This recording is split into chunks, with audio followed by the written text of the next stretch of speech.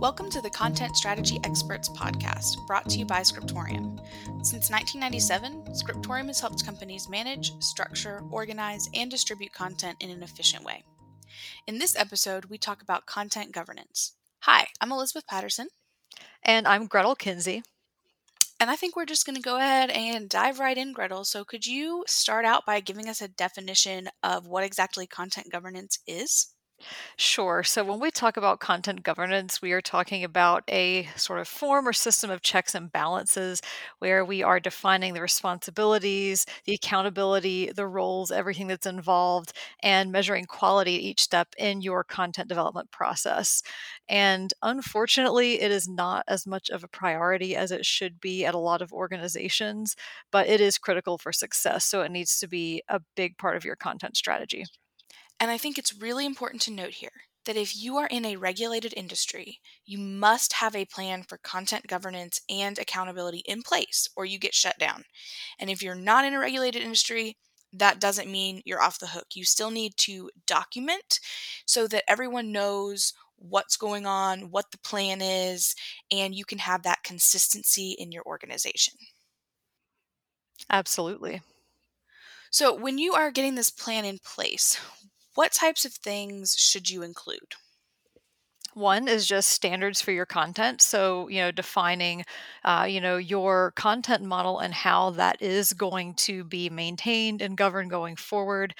What are the sort of workflows and systems that are going to be in place to do that? So, that might be whatever your tool chains are for authoring, for publishing, for review, approval, editing, all of those kinds of steps, all the way out through publishing and delivery. And all of the updates that are involved to your content. So just all of those kind of, workflows for the actual development and ensuring that that all goes smoothly is a big part of your governance. Another one is just defining the roles and responsibilities. So making sure we know who is in charge of doing what particular thing. I think one area where that's really, really critical is that if there's any sort of change to the content that's kind of at an overarching level. So if it's something like branding terminology that changes, if a logo changes, that kind of thing we've seen with rebranding before, who's responsible for making sure that information gets disseminated out to everybody? Who is in charge of making sure that you've got processes in place to have all of that go smoothly with your content, and that it's not this really awful manual process that takes forever. So that's another part of it, is those roles and responsibilities. And then finally, a big piece is looking at the future. So, what is your roadmap? What are your goals? What are your plans? And we like to look at kind of, short term and long term future when we're helping our clients plan for this. So, something like, what are your goals maybe in the next year or two, and then 5 years out, 10 years out? Realizing that, of course, the longer you go in the future, the more that that can sort of shift and change. But as long as you are sort of looking toward the future and where you ultimately want to be, then that means you can future proof your content and build that into your governance, and always have that, be sort of something you keep in mind so you don't lock yourself into one path with nowhere else to go. Right, absolutely.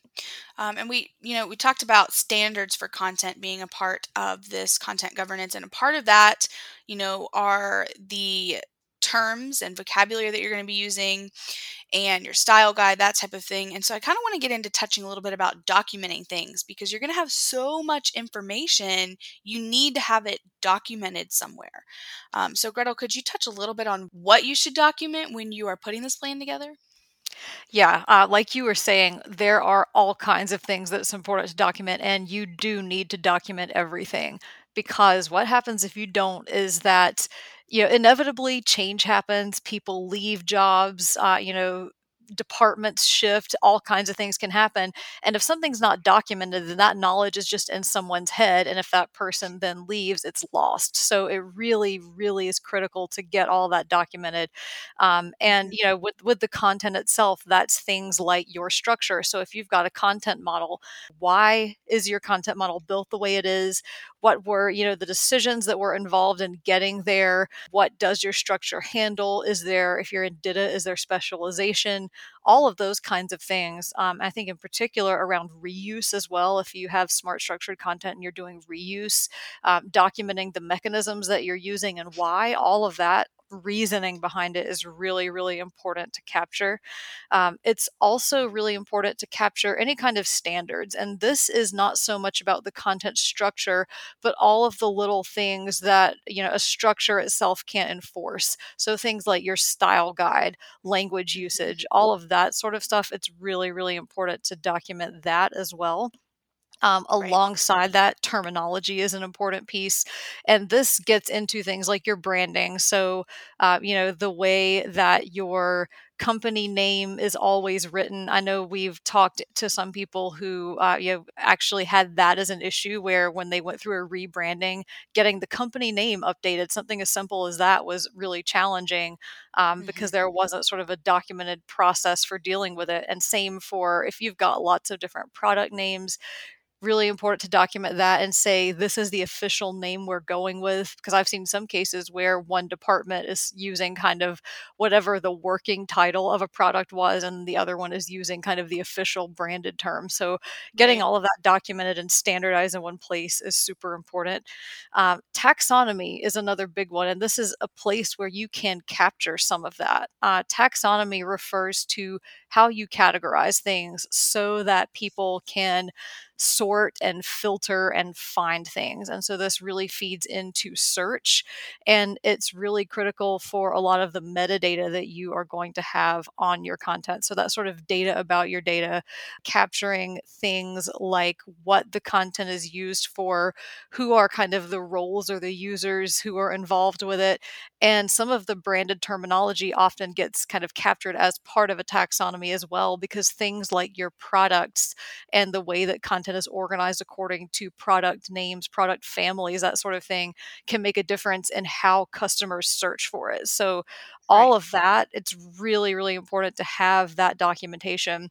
And then I think also when you are in, a content management system, whatever tool you're working in, document those processes as well. A lot of times the tool will have its own workflows to handle that, but it's important for when you've got a new person, a new writer or a new editor who comes on board and suddenly has to start using this, some kind of a quick start guide for that person that helps them navigate that system is another good piece of documentation to have. Right.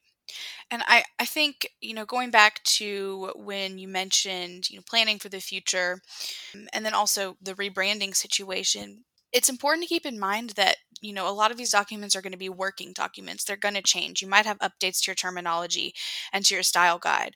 And so, not to get completely set on it, but understand that while it's really good to have that basis, that it might be changing as your company grows. Yeah, and I think that's part of governance too, is Hmm. knowing that those changes can happen, keeping your documentation in some sort of a central place where everybody can get to it, everybody understands how it's updated, when it's updated, because we've seen something happen a lot of times where if there wasn't really this kind of good solid central documentation that was kind of updated and distributed periodically, that some groups would just start creating their own. And of course, you don't want that because then you've got this sort of like unofficial offshoot documentation that doesn't necessarily capture what should be captured. So, really, a big part of that governance is always keeping those documents updated and Right. making sure that people get those updates as they're made, that they're not waiting and they're not using old information. Right. So we talked about, content governance being something that's needs to be a priority but can often be overlooked. And something that is also often overlooked is archiving content. So should you Mhm. include a plan for that as a part of your governance strategy? Yeah, absolutely. And like you said, this is overlooked all the time. A lot of people just, when content gets old, it gets out of date, it becomes legacy content. They sort of don't know what to do with it, but it's still around and it's still there. And I think it's really important to go through that, have part of those roles and responsibilities we talked about in that person or team. Part of that responsibility should be go through the content. And when something is, 5, 10, even 15 years old, ask yourself, is it still relevant? Can this be deleted? Does it just need to be kind of archived and kept somewhere, but not deleted in case it ever needs to be brought back?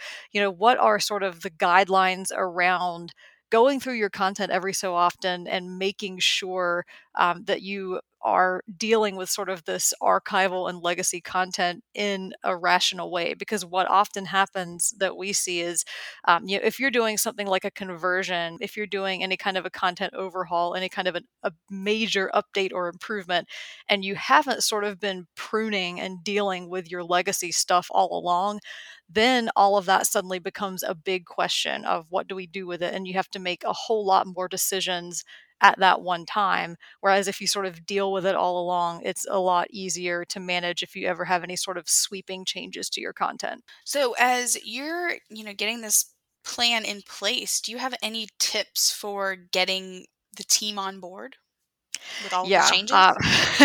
and I think that's an important thing because, change management is one of the hardest parts Mhm. of any project. People naturally are kind of resistant to it and they want to see what the benefit's going to be. And I think that's important. So, make sure that when you are, putting a plan in place for content governance, that you get input from everybody who's going to be affected. And this is something we do at Scriptorium as part of our content strategies. We talk to all of the different content stakeholders because that really helps you know that there isn't a need somewhere that's being left out, or that Right. some group somewhere isn't being ignored, and that the content governance plan actually does encompass everything. So get that input from everybody, get that constant feedback, keep that input going because, as you said, Elizabeth, content, your content changes over time, your internal Mhm. documentation about your content changes over time, your future goals kind of change and evolve. And so I think, not just getting initial input, but getting ongoing input from everybody is really important. And then also just be really transparent about the changes that you're making. Don't kind of try to trick anybody or say, oh, this is going to Right. be really easy if it's not. Be honest about what people are going to have to expect and support them. Make Yeah. sure that you understand, yes, there is going to be some resistance. You're going to have to kind of help them through these changes if you are sort of, making a major change to the way that you are creating and governing your content, and that you need to build that support in place so that people don't get left behind and don't get overwhelmed by those changes. And then I think going forward, once they get over that hurdle, if your content governance plan is good, it should, continue to kind of, mitigate that change and make it easier for everybody going forward. Right. Definitely. So I think, communicating, being transparent, this is going to kind of tie into the next question. And this is sort of how I'm going to wrap things up. But what else can you do when you're executing your governance strategy to make sure that it's successful in addition to that transparency and that communication? Yeah, and I think a lot of this is just sort of, wrapping up and reiterating some of the things that we've said, but my kind of 3 big tips are, one, like I mentioned, have that small team or that even just one person in charge of your governance. Like I mentioned, don't just rely on the tools. Have that human intervention, have that person or that team who's responsible. So that's one way to make sure that you succeed. Another one is to communicate your plans and your updates regularly. Have some sort of a schedule in place, maybe where you say, every so often, and we see this sometimes in Agile, it might be a sprint schedule, it might just be some other internal schedule you come up with, but every so often, here's when the updates are going to come out about making sure when content has been changed, when documentation about our content has been changed, when we're rebranding, when we can expect a new product to be added. Any of those kinds of Yep. things, have that regular update schedule so people sort of know when to expect that it's coming. And then finally, like I mentioned, keep getting that input from your content creators, keep those lines of communication open. And that way, if somebody has a problem, if something about your governance strategy is maybe not working so well, then they can tell you before it gets bad. And that way you can make sure that it does succeed. Right. Absolutely. Well, thank you so much, Gretel, for being on the podcast today. Yeah, absolutely. Thank you. And thank you all for listening to the Content Strategy Experts podcast brought to you by Scriptorium. For more information, visit scriptorium.com or check the show notes for relevant links.